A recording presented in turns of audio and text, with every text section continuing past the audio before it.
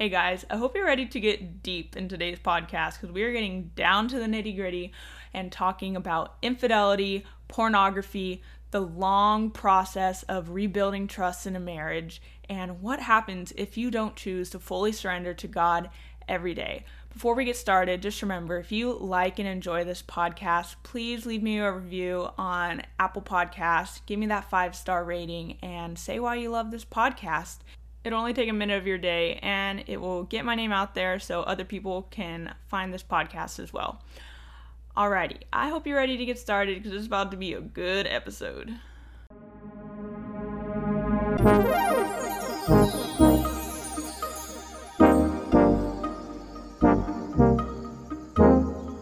Hey you guys, welcome to the Empowered Podcast, hosted by your girl, Miranda Lee.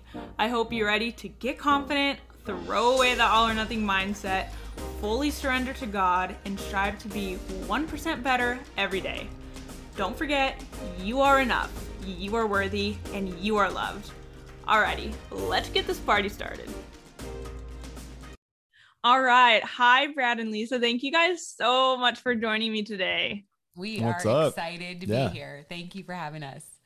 Well, for those who do not follow you on Instagram, and they should, I will put, your tag in the show notes. But for those who do not follow you and know who you guys are, who are you and what do you guys do?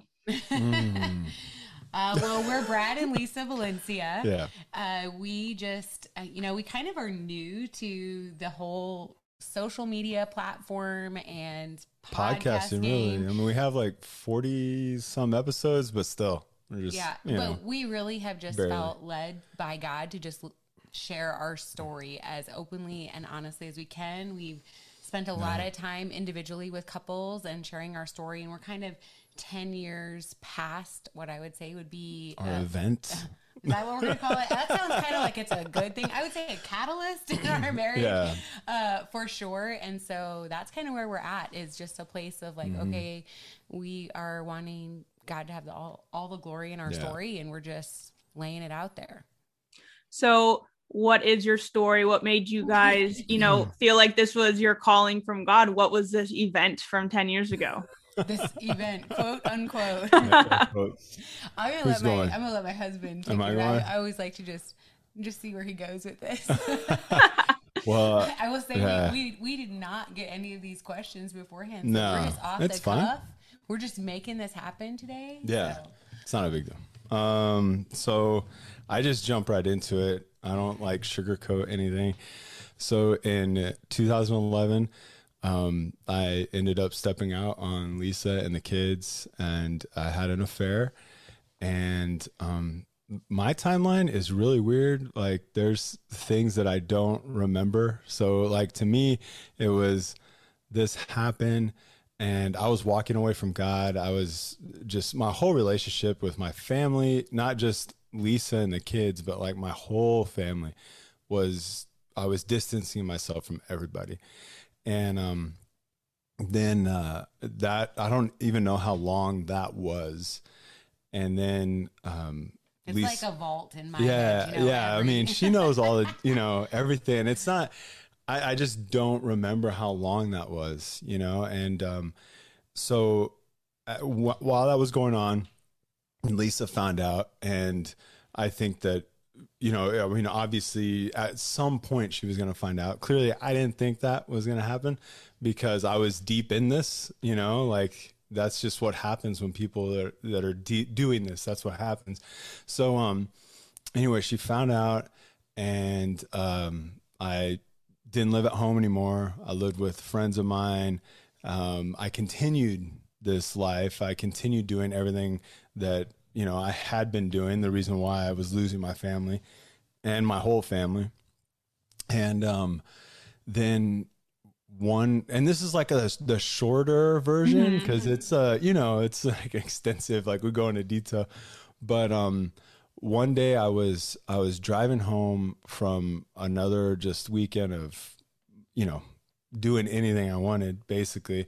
And I was driving back to where we lived at the time. And it was like, I mean, the only way I ever explain it really, and it's, if people don't read the Bible, it sounds kind of weird, but I always explain it as this was my road to Damascus moment, you know, and so this, like, God spoke to me. It wasn't audible. It wasn't, you know, like this beaming light from heaven and, you know, everything, you know, it was nothing like that, but it was this loudest voice inside of me.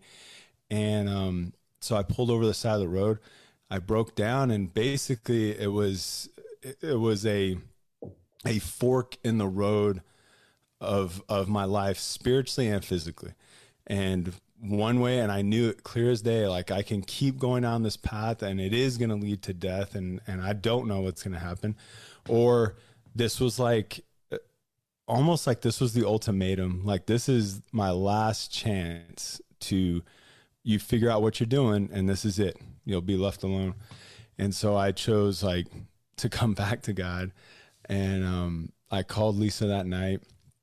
I think it was that night, right?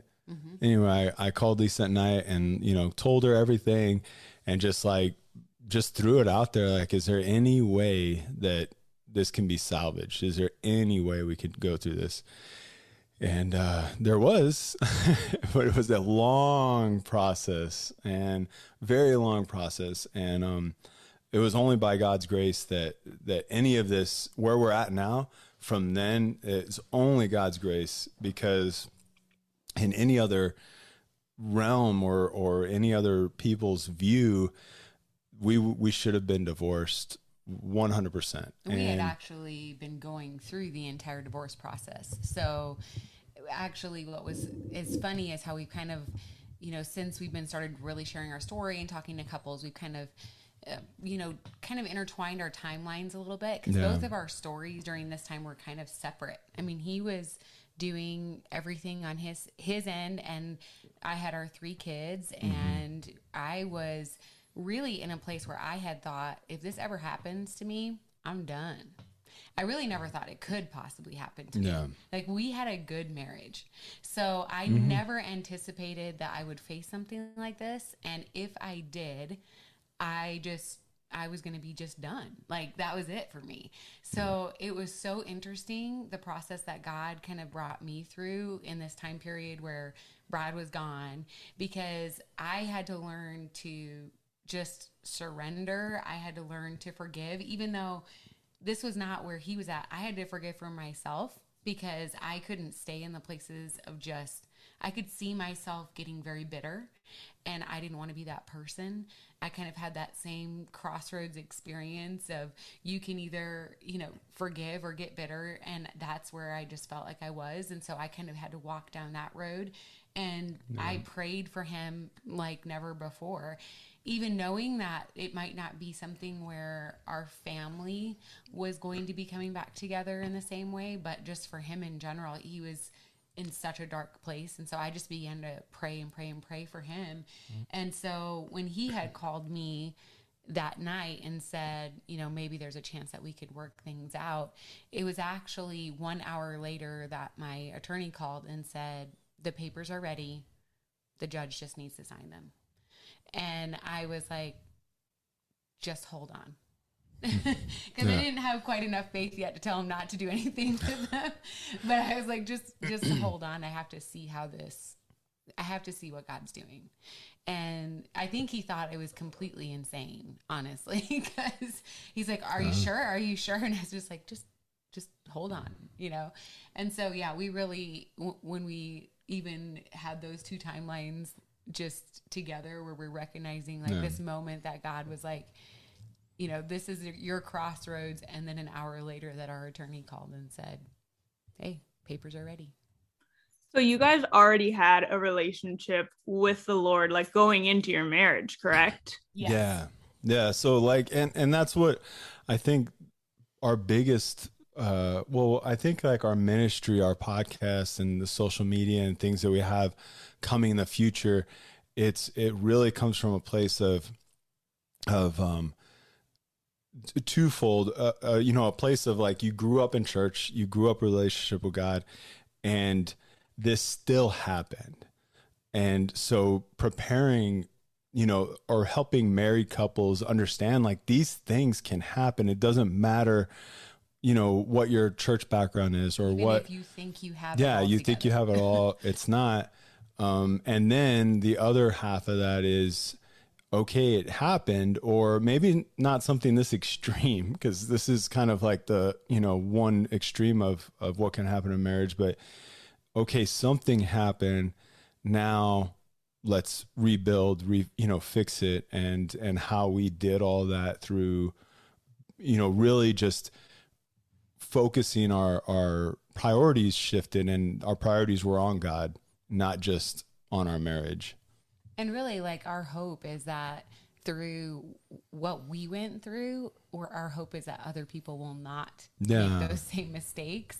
And also in the understanding that if they don't have faith, we're hoping that they will turn to faith, because we know that that's what got us through. I mean, really, truly, because we had to have some hope beyond ourselves and our circumstances, for sure. So for people who maybe are in, you know, the similar situation, how do you know if this is something you should, you know, fix, or if it's time to step away? How did you decide that it was something that needed to be fixed? That's you all day. It is such a, that is really just not an easy thing for anyone to make for someone else, because really, truly, if someone's in a situation where you've had betrayed trust in that way, or infidelity in your marriage, I mean, you have the opportunity at that point to say, like, do I want to continue with this, or do I want to walk away? And I think that somebody has to be willing to just wrestle that out with what God wants, and just saying, like, okay, God, I'm going to lay this before you. And not every marriage is going to have the same ending as we have. I've walked through with many women who have had to, their way of moving forward had to be to leave that person behind. And even though we hope that that doesn't have to happen, every single one of these cases is different, and every story is different. And then unless you have two people that are willing to be transparent and accountable and willing to move forward and willing to take steps, you know, if you don't have both of those people together doing those things, then it's really hard to reconcile that relationship. So sometimes I've told this to many women, sometimes the best way even to fight for your marriage is to throw a few punches. Not literally, but meaning that you have to stand up for yourself too. And when there are things that are going wrong, I mean, during this whole process, I kicked my husband out of the house. Yeah. I put his stuff in a storage shed and said, here's the key. You know, I mean, there were things that happened that said, you know what, I am going to stand in truth. This is not a right situation. If you're going to continue to do these things, then I have to also protect myself, my kids, make our home a place of refuge and peace. And at the same time, I'm praying that God will just open his eyes and ears. And I would tell him, I don't know if he even remembers this, but at any point you have the ability to stop this and start working on our marriage. And I told him that repeatedly throughout the time. I don't know if he remembers that, honestly. No. But it's so, because it's so funny. We've talked about so many things, and it really was like his ears were just, he didn't hear certain things, and timeline doesn't remember certain things. And it's just very interesting. Like he said, when you're in those places, there are certain things you just kind of cut off from your memory. So I can't ever answer that question for someone, but I can tell them who to go to in that situation. So for me, no matter what, whether the end of my story was that Brad was going to come home, I knew I had to walk through healing. And every single person who faces something like this has to do that, with or without the ending that we had. So what that means is you have to walk towards forgiveness. You have to walk towards moving forward and to looking at that pain in the face and walking through it. So that's what any person can do. And that's what you have to start doing, regardless of whether or not your spouse is willing or going to come home.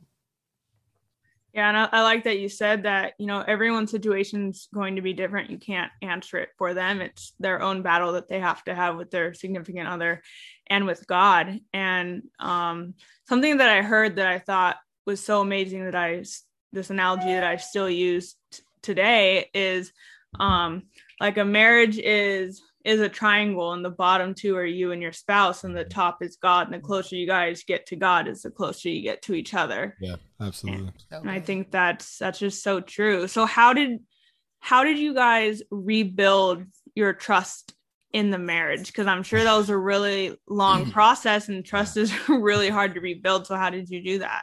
So the biggest thing we did, well, I mean, we set boundaries. I say we, but really Lisa was like, listen, we need boundaries now because, and really like even guardrails. It sounds like a little guardrails, bit better to say guardrails. However you want to put it. Basically what it is having parameters in your marriage that set your marriage up for success. So, like my phone. So I have a work phone and I have my personal phone, and Lisa had access to both of those phones now, and she still does. And she could randomly check them. I wasn't deleting, text messages. Everything was I was being very transparent, which was tough at first. This wasn't like a set of rules necessarily. This was like him recognizing, what he wanted to work things out, and he could see the things that would cause me to go to a bad headspace. But it wasn't easy. So and I mean, just, there was a lot of stuff with communication. So it was like my cell phones. It was like, hey, you can't take them here. You're not going to be alone with them. I need access to them. And it sounds so restrictive, but it was, like I said, there was parameters for our goal to be, we need to rebuild trust and we need to grow our marriage. And at first it's kind of like a detoxing kind of, especially for the person, like for me, I was the one that was in the wrong. I was the bad guy. So it was like a detox for me where I had to, I felt like it was restriction of, like, I didn't have privacy and I didn't have freedom anymore. Like, I won't carry cash. I only use credit cards, so my purchases can be tracked. Hey, I travel for work. So it was like, hey, I'm done with work, headed back to the hotel. I'm at the hotel. It was like this, almost like this is exactly what I'm doing throughout the day. There's no, blank hour that she didn't know what I was doing. And at first, yeah. And it does sound very like, very, here are the rules. Like, this is what you have to do if you want to earn my trust. And at first that's what it felt like. But then what it became it was just so much more freeing.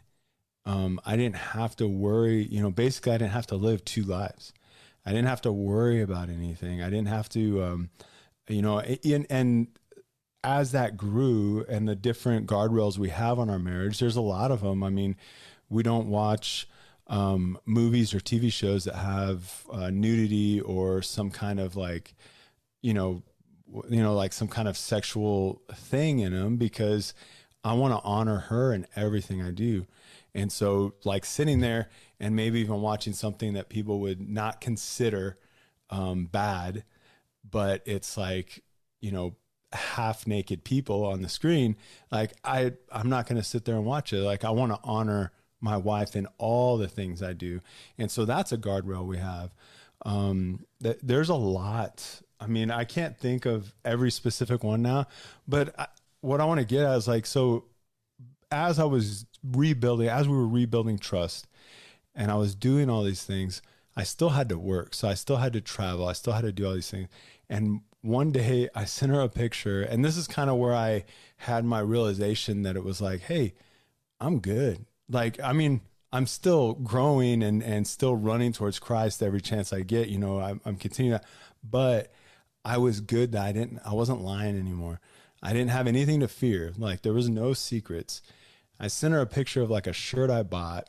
And there was another picture that same trip where she flipped out because she didn't see my wedding ring. And, so I used to take my wedding ring off all the time. I never take it off anymore. And, she didn't see my wedding ring and she freaked out. It put her in a horrible headspace. All these memories started rushing back, and I was like, well, I'm going to let her cool off. And then I'm going to explain to her, I'm wearing my wedding ring. Like, you could see it in the picture. You know, it was his response though in that situation, because it was like, anyone who's ever gone through something like this, there is this whole aspect of feeling like you're stupid. Yeah. And I know that almost sounds strange, but any betrayal, it doesn't even matter if this is within your marriage, but you have a betrayal and then you look back over this period of time or that thing and you feel foolish, you feel stupid. And so whenever I walked through this, you always feel like, why did I not see these things? And so it was like in that moment of thinking, oh my gosh, I'm in this again. And how did I not see it? And his reaction in that was so different than any other time, because he didn't get defensive. He didn't get, upset, which is normally what he would have done, and gotten really defensive and, argued himself out. And it's like, no, it's okay. Like there's nothing going on. You can see, and just was very calm. And it was so much like you said, like that whole triangle thing during this whole process. The biggest part of us rebuilding trust, yes, the guardrails were big because he was willing to do whatever it took. And that was huge for me to be able to see. But he was pursuing his relationship with God. And because I trust God, right? And as he was pursuing his relationship with God, I could take my fingers off of trying to control everything.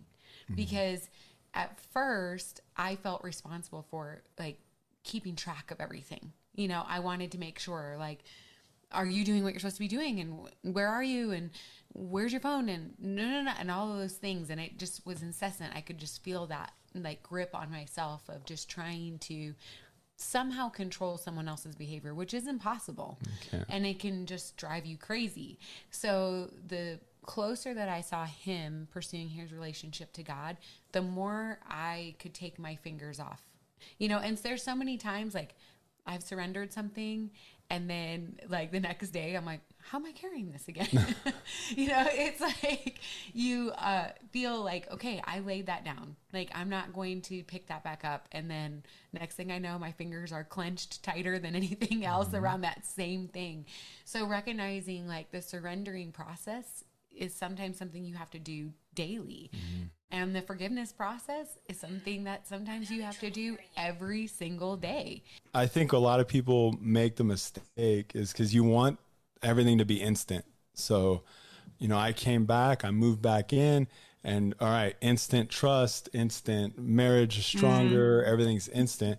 And the reality is, it took a long time. It took a while. And it was a gradual process, and it got better and better and better, but it wasn't by no means instant. Yeah, there's setbacks.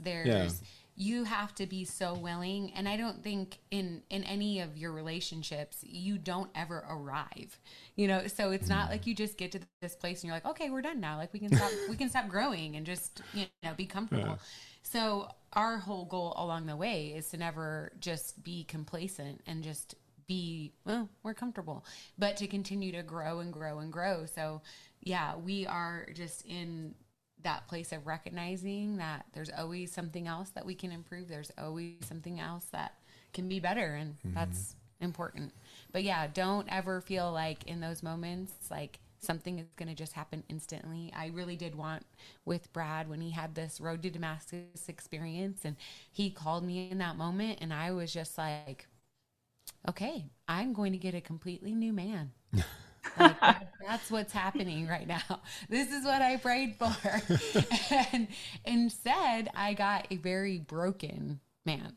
And that was beautiful. And I know that's very strange to say too, but that brokenness, like that was something was built out of that could never be built through just, I've got it all together.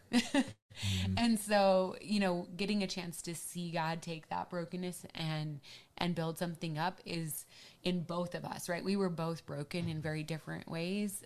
He is broken with shame and I was broken with pain. And so both of those places we had to let God heal and we had to really allow something new to be brought from that. And we couldn't crave what used to be. We had to look forward to what could be. So that was just like a constant thing. Like we could not spend forever looking backwards. And that is such a thing. Anyone's going through some of those things. Yes, there is a time that you have to, walk through pain. But if you are in the process of trying to rebuild trust in some capacity, you cannot end your relationship looking back at what was, or trying to make someone pay for the mistakes that they made. Like, then you're in trouble. Yeah. I mean, I had to get to the place of recognizing, like, even though there was a time, like, I wanted Brad to pay for the mistakes that he made. Like, I wanted him in some capacity to feel the pain that I felt and experienced. And I had to allow God to work in my life to say, like, well, first of all, that wasn't my job. And there really was no payment that could make up for that, right? There was no payment. There was nothing that he could do or say that would make it all okay again. So if I was making the conscious decision to want to rebuild our marriage, I had to make a decision to say that there was this little date or a point of time where I said, okay, this is going to be something new. And even though that doesn't mean I'm never going to look back again, because it's really hard. As he said, that one day he sends me this picture and I'm like, oh, all of this work we've done and I'm way back here again. Recognizing that, okay, my job is to move forward. I love that. And it's so true that, you guys were broken in different ways. And I think that people think that when they get married that they're kind of going to be broken at like the same time or like the same way. And it's not like that. And, there's always going to be one person who is stronger and the other one who's struggling. And that's why, there's two in the marriage, is to lift each other up and be there for each other. And I know for me and my husband, a mindset shift that we had to make was just remembering that it's us against the problem and not me against him. Absolutely. Because we want to both be like, the end result should be we both win, not I win and you lose. If you win, you're losing. Yeah. Yeah. Exactly. If you won the fight, you lost. Yep. Yeah, that's why it's just so important to just remember that you guys are on the same team. And I think that's probably a shift that you guys made, which is like when you said that his response was different. It wasn't defensive. It was, being there for you and being calm and collected. And that's so important, because I feel like a lot of couples, when they do get into it, it's placing the blame, like one has to be right and the other person has to be wrong. But we have to remember that our feelings and each other's feelings are valid, even if it's something silly. Like sometimes my husband will feel a certain way. Like I always have this one example of this one time he's a boy, he loves video games. He mentioned something about Mario Party or something. And I was like, yeah, I played that before. It was fun. Just made this little comment. So then like a couple of days later, I guess he buys it for me, but I didn't know he bought it for me. So then when I wasn't playing the game, he'd say, hey babe, you want to play? And I was like, no, I'm good. Thanks. We were hanging out with friends and the boys were playing. And he was like, babe, like you should play. And I was like, no, it's okay. Like, I really don't want to. And his feelings were so hurt. He's like, I bought this game for you. Yeah. It's like, I don't like video games. And while it's so silly, like it was at the time, like I was like, this is so silly that he's mad at me for this, but like his feelings are valid. Like in his head, he was doing something nice for me. To you, and we're gonna connect over this. Absolutely. Yeah. And I was like, oh, but instead of just turning it into a fight or making him feel silly about it, it was just, his feelings are valid. And we need to remember, even if we don't agree with their feelings, and it could be something way more serious than playing Mario Party, but like their feelings and each other's feelings are still valid. And I can definitely tell it. That was probably a shift that you guys had to rebuild each other's trust. Yeah, absolutely. I mean, just learning to listen, learning. I mean, we had to relearn everything. We'd been married for 10 years at that point, and we thought we had it all. I will say, like, just to reiterate for people listening or watching, like, I didn't get off scot-free or anything like that. Like, Lisa had a pain that I don't know. I can't, I don't understand that side of it. I mean, I have empathy. I just don't understand that side of it because I didn't go through that, but I did go through pain. And it was when I was coming back and trying to rebuild trust and losing, we still do clearly, but at that point we had 3 kids and one was tiny. How old was he? He was a baby. He was like 9 months. Yeah. 9 months. And I missed at that age, 2 weeks is a huge miss at 9 months. They grow so quickly. I missed so much of his, little babyness. And so like and this gets into like a whole nother aspect of our story, but like I hurt all the time when I look at the kids because I know there's time that I left. And this isn't because Lisa's like, pushing this on me or anything like that. Absolutely not. This is just me. Like, this is what I walked away from this. This is what happened, and seeing that, not necessarily aftermath, because, praise God, our kids are good. But it's me, when I see it, like I see like memories, and they're like so tiny. And I'm like, man, I missed, this much of that, and you can never get that back. And so, I mean, a lot of other things too, but just for people that are going through this or trying or thinking they may try to work this out, don't think that the bad spouse, quote unquote, is getting off scot-free if you're like, you know what, let's make this work out, because there's a whole nother element that they're going through. And it might not seem like to the level of what, I don't know a better way to say this, but that the good spouse is going through. I know we're not trying, but it's not the same. It's not, I mean, you can't even put it in the same spectrum, I guess. And it's so that pain, like the pain from shame and yeah. pain. Like it's like, I specifically remember fairly new after you had come home and we had gone out to dinner and we're trying to reconnect. We're just trying to just awkward, like go on dates again and like, okay, not look at somebody and just hurt, And so we went on a date and I remember us having a conversation and somehow, I don't even remember how we got upset, but I know we had come home and I was crying and we were outside of the house because we didn't want to go in because the kids were in there and we don't want them to see us upset like this. And I remember Brad just telling me, like, you have no idea what I see when I look in the mirror, and how that hit me, because in that moment it was like I could feel like this intense level of like every time he looked in the mirror, what he was seeing was exactly what the enemy wanted him to see. He was still walking through all of this shame, all of those things. And I started to pray from that night on that he would stop looking in the mirror and seeing what he had done and start seeing what Jesus had done for him. And it was like this, I needed to see that, almost like see how raw his pain was, because sometimes we're so wrapped up in our own pain, it's really hard to see anyone else's. And I remember also seeing when that prayer was answered, when he started to lay aside, like, okay, this is not how God sees me anymore. Like I don't have to look in the mirror and just see all of these bad things that I've done, and I can instead see what Jesus has done for me. And yeah, we choose that to look at our story as a miracle, and that's how we talk about it so openly. Hey guys, absolutely loving this conversation, but I have a few quick questions for you.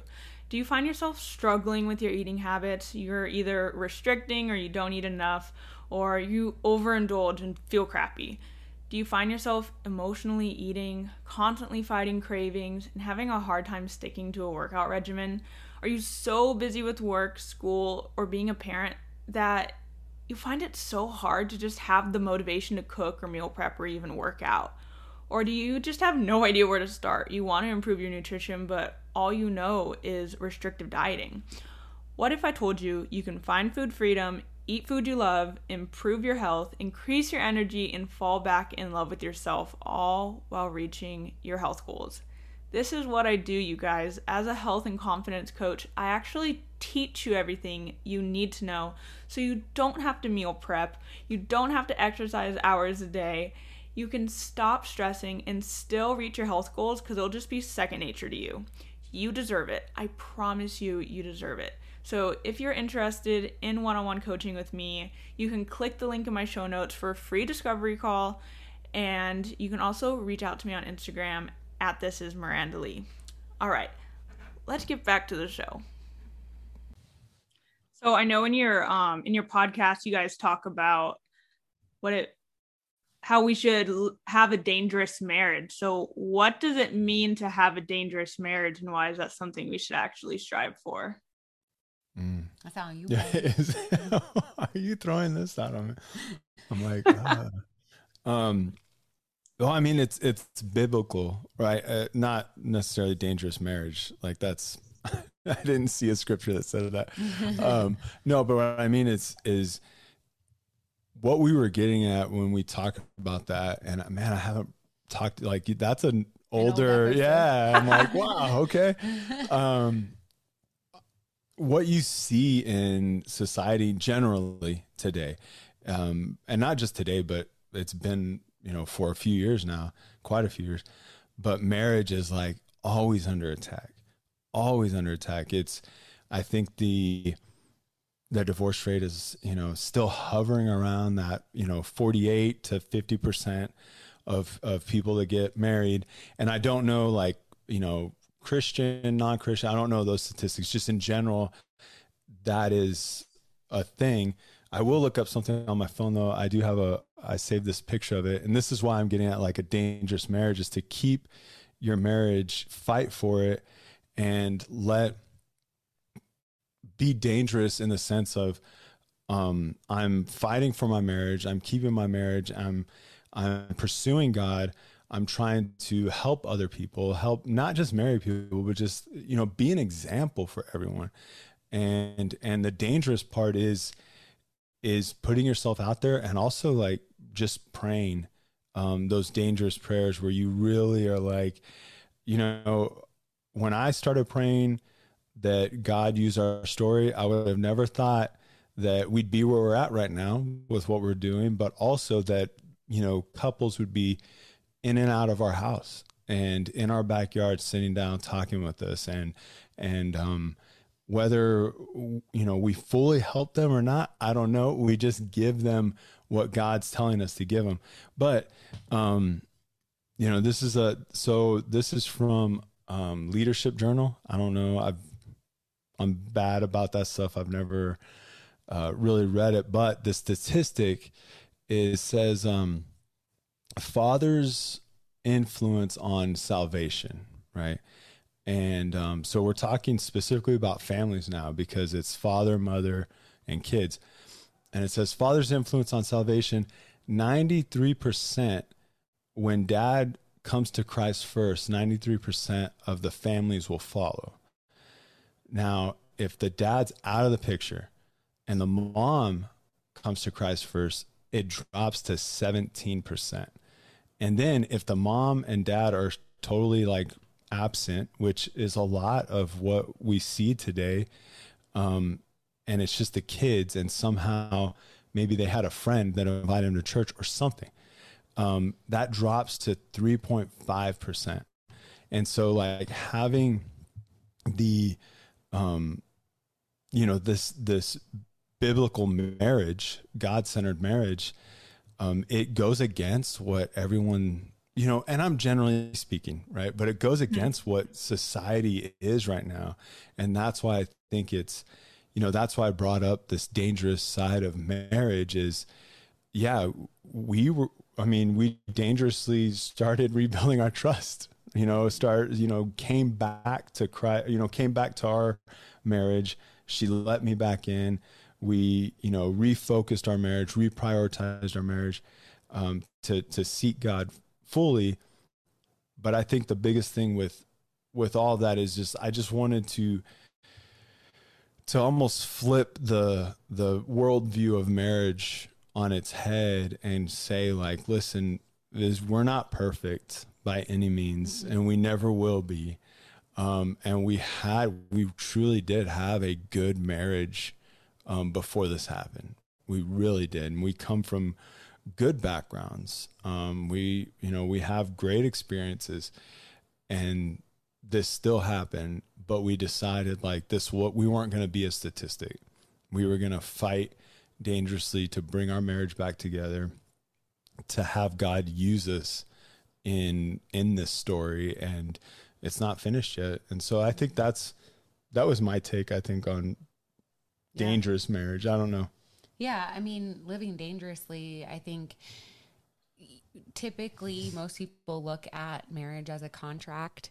And so it's like, okay, contract, you fill your part, and then I will fill mine. And really what God intends and what he does for us is he gives us covenant, so no matter what, I will do my part. Even if you don't fill your side of things, I'm going to still fulfill mine.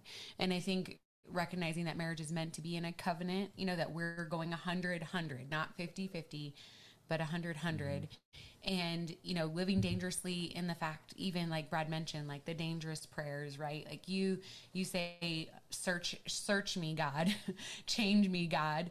Though you pray those kind of prayers and it gets dangerous, right? Because then all of a sudden you have to change and you have to all of a sudden do something outside of your comfort zone. And we don't want to be comfortable. Brad always says, be comfortable being uncomfortable. And I think that that's so good, is like, okay, I'm not supposed to just be complacent and sitting here. We mentioned that earlier, but I'm supposed to be moving forward. I'm supposed to be, fighting back darkness. I'm supposed to be a beacon of light in this world. And my kids and our marriage and all those things, we want to be dangerous. Yeah. Especially in God's kingdom. So do you think, looking back at, your marriage before everything went down, is there something that could have been different or could have changed that would have prevented it? Because I know at least like for me in my relationship with God, when I look back at any like major mistakes that I've made in my life, it's because my relationship with God became more of like a routine instead of like an actual relationship. Do you think maybe that's what kind of pushed you, Brad, off track? Yeah. What was your experience? No, absolutely. So we've looked back on those, the first 10 years of marriage, and, having kids, that of course is just hard in general. So like one thing before I get to like, actually, I'm sure there's other stuff in our marriage that Lisa might know, but one thing we did, we kind of dated off and on, like we'd go out every now and then on the weekend. It wasn't a habit. And so I think there are seasons, but I think at some point we lost touch, and kind of lost touch because of raising kids. Kind of went above our marriage, especially because they were little, and so they require so much, and so I think we lost that a little bit. But as far as like my relationship with God, 100%, it turned into checking a box, and my career was more important, I think. And I really at that time, if you were to ask me like, oh, is your career more important than your being a Christian, your relationship with God, I would have said absolutely not. Of course, being a follower of Jesus is more important than anything. But in reality, that's exactly what was happening. My career was way more important than my relationship with Christ. And also what I found was that I prayed. I didn't pray regularly, but I did pray. But I went through a few things in my career that was really tough. A lot of training things I had to do. And I would pray during that. And, I succeeded in it, and I, made it. I was able to do all these things, and I didn't ever think like, oh, it was because of me. So it was a weird time for me, because I felt like, oh, I have this relationship with God. I have this God thing like down. Like that's kind of how I felt, because I grew up, my uncles and my grandfather on my mom's side, they were all pastors. And so I grew up in this, deep in this, in this Christianity. And I grew up hearing the Bible. I grew up, praying. I grew up tithing. I grew up doing all these things. But I don't feel I was never really, I would say, 100% grounded in the Word of God. I didn't have the spiritual strength to fight what the enemy would come at me with. And so that's where it started, further back. And then as it got closer to my, really walking out on Lisa and doing all these things, it was just like, I put it like this, and this is another men's ministry. They put it like this. I thought was great. It's like you take a bite size or a fork-sized bite of something, and then you take another one, then you take another one, and then the next thing you know, you've eaten the whole pie, whatever it is.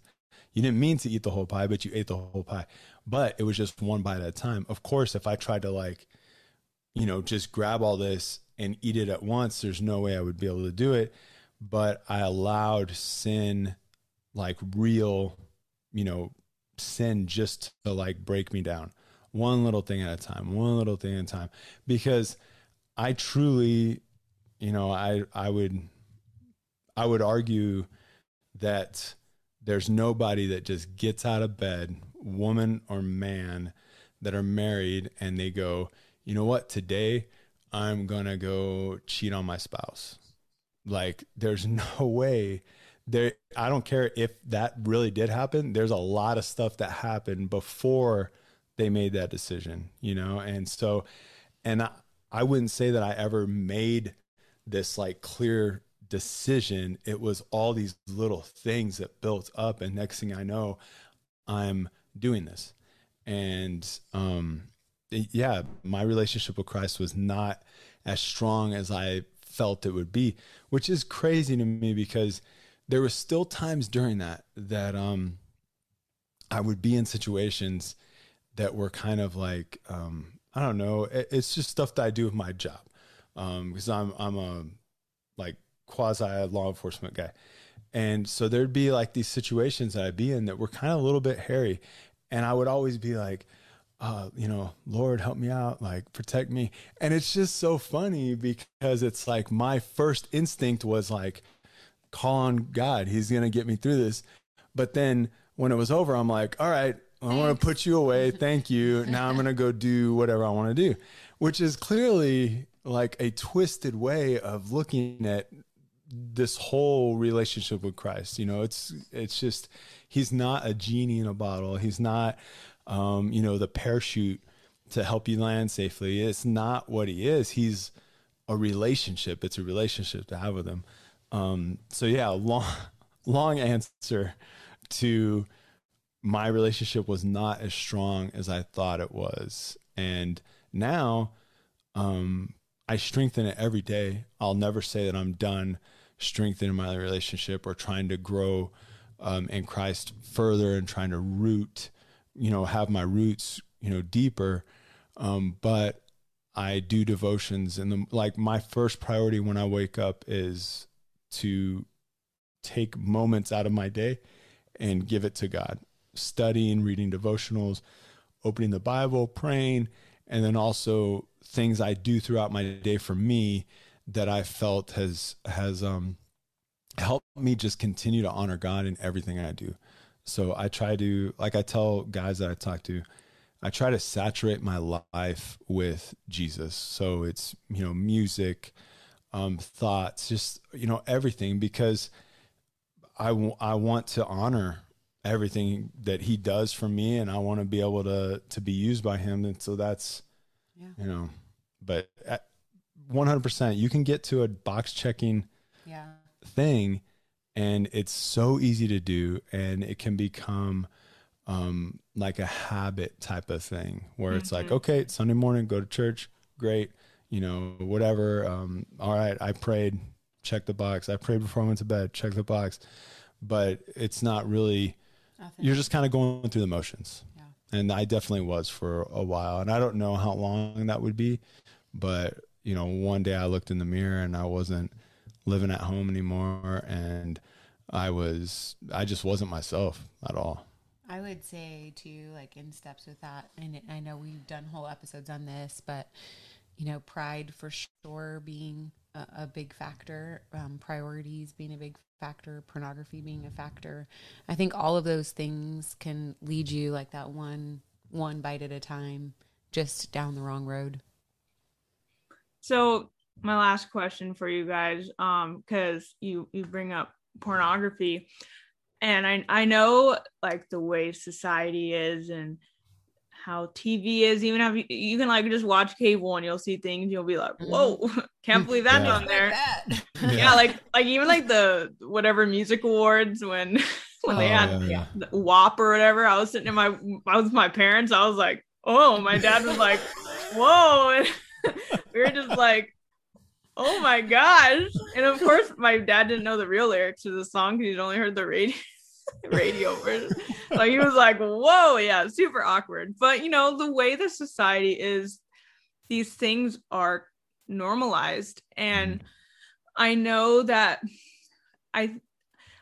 people think pornography on its like by itself, like if one person is watching it, is an issue. But a theme that I've kind of noticed in today's world is like couples will even watch it together, and I don't think they understand that's still not healthy for marriage. And can you kind of explain why, even if you're watching it together, it's still a no? It's yeah, right. It's still a no. Absolutely. It's that's gonna be the next thing. Pornography. Yeah. Still a no. So I mean, minus the fact of like it's just like it's in the Bible, like not specifically pornography, but like sexual immorality. But so minus that fact, just if someone isn't following Christ, and it's still not healthy, even to do it together, because it's unrealistic views on both male and female, and it's just. It really hurts your sexuality. 100%. And I think I said it on one of our episodes. I'll say it again, but I really, really do believe this. And this is just me. This is like my humble opinion. But I think that the majority of cases of erectile dysfunction have to do with pornography use and viewing. I really do think that because it seems like it's a rampant thing. And the only reason I know that is because there's constant billboards all up everywhere. And it's like, take a pill for ED, do this, do that. I don't even know. But it's like, I've just been seeing all these billboards. And so to me, I mean, pornography is not healthy in any way, shape, or form. And what I like, actually, what I see is happening is there's celebrities that are coming out and saying like, hey, I was addicted to pornography and it is not good. And this and this and this. And they start listing everything that was happening to them. And so there's a lot more people coming out and against it. Now because like you're saying, like you can turn on the TV, but people, I think in general, people don't classify those things as pornographic. They classify them as just like, oh, well, entertainment. They're pushing the edge or, whatever, when technically it is pornography. It's just, people have, it's just like people rate sins, people rate that. And so it's like, well, I didn't go into that, I didn't go to that website. It's not XXX this, it's a movie. Like, why can't we watch it? So going back to even like our guardrails, like that's part of it. It's not, I mean, yes, pornography is definitely a no-no, but also just like watching movies that you can actually sit back and go, you know what, this is a form of pornography 100%, and we're not going to watch it. Yeah. And God's intention is for your mind and for your body to be for your spouse. He's meant for that to be a really beautiful thing with your spouse, intimacy with your spouse. And if you're watching pornography what are you thinking about? You're not thinking about your spouse. You're filling your mind with images of someone else. I want my husband to be thinking about me. I want to think about him. Like, that's how God's intention. He's given us this beautiful gift of sexuality, right? But we've taken it and twisted it. The enemy has given us all sorts of things to try to gratify this area in ungodly ways. And we have just taken that and run with it. And it is destroying marriages. It's destroying people having the ability to have healthy sexual relationship with their spouse, because they can't get turned on by their spouse anymore. Everything, the way that your brain works and all of those, the rush of endorphins that you get, and you're looking at these images, pretty soon you cannot get turned on by what's right in front of you. These things are clearly toxic, and whether you're a Christ follower or you're not, you can look at the statistics, and you can see just how these steps, and unfortunately what happens is with any addiction, right? One thing that you're doing, all of a sudden that doesn't satisfy you enough, and you need something else, and you need something else. Not to mention the amount of abuse that goes on in this industry. Oh God. You know, so how many men, women, and children that are abused in this industry. And when you're doing those things, you're also supporting that. And so it's so many facets of this. And I just think it's become so accepted in our culture. I think really, truly, this is a cry out for people to stand up and be warriors about this, and to also talk to your kids about this stuff. Yeah. We need to show them how to stand against those things. I mean, I'm the one who walking through the mall tells my boy, like, Victoria's Secret, that's pornography. And because I want them to know this is not how we look at women. Yeah. This is not what women should be doing to try to draw men's attention. Like, this is not who we are. But it's something that needs to be talked about, and it needs to be talked about at church. It should be talked about from the stage. Like, it should be talked about. It should not be something that's hidden and taboo and just kind of like, oh, well, yeah, that's bad, you shouldn't do it. Because, man, and this is going to kill me right now, I cannot remember the exact statistic, but it was probably about 4 years ago. I was really looking into this, and pornography industry targets, and I want to say it's like 10 years old. It is, yeah. And so if they can get someone hooked at 10 years old, you're hooked. That's it. Like, you're hooked, and it is like a drug. And so it's just scary that it's that age. It's scary that it's any age, but specifically that age. Like, we have a 10-year-old. I couldn't even imagine anything like that, you know, that he would be seen or be exposed to. Like, that would just be horrifying to me. But most parents do think that way, right? And so they place no boundaries on their children's phones. They let them go with their phones in their bedroom at night. I know this is like getting into a whole nother thing, but I'm just saying, like, protect your kids, that you know more than they know. And so it's your job as a parent to say no to them when you need to put guardrails in place, because you don't want them exposed to things. And I mean, down to games where they put on the ads, sexual things within these games that are meant for quote unquote kids. So it's really important to, you know, talk to your kids, because as soon as the enemy can get somebody to just be in those cycles of shame and then isolation, right? So they do something, you feel this shame, even though you don't necessarily know why you feel this shame, and then you don't tell anybody, so you're isolated, and it just continues in this habitual pattern of sin. So yeah, and like you guys said, it's just because it's normal doesn't mean it's okay. Yeah, exactly. No. It's just so weird that it's normal. How it destroys. What'd you say? We've seen ourselves how it destroys, right? It's that one small bite. And so recognizing that if you keep taking those bites, it leads you to places you never want to go. I mean, and that's just the truth of it. And that's why we are so, you know, outspoken about some of these things, is we don't want people to walk into the same places that we walked. And so we really pray, if you are struggling with that area, men, women, couples, if you're struggling with that, I would just encourage you to go and confess to somebody. I think that's really huge. When you say those things out loud to somebody, in some way, shape, or form, it loses its power over you in at least a small portion. And then getting some accountability.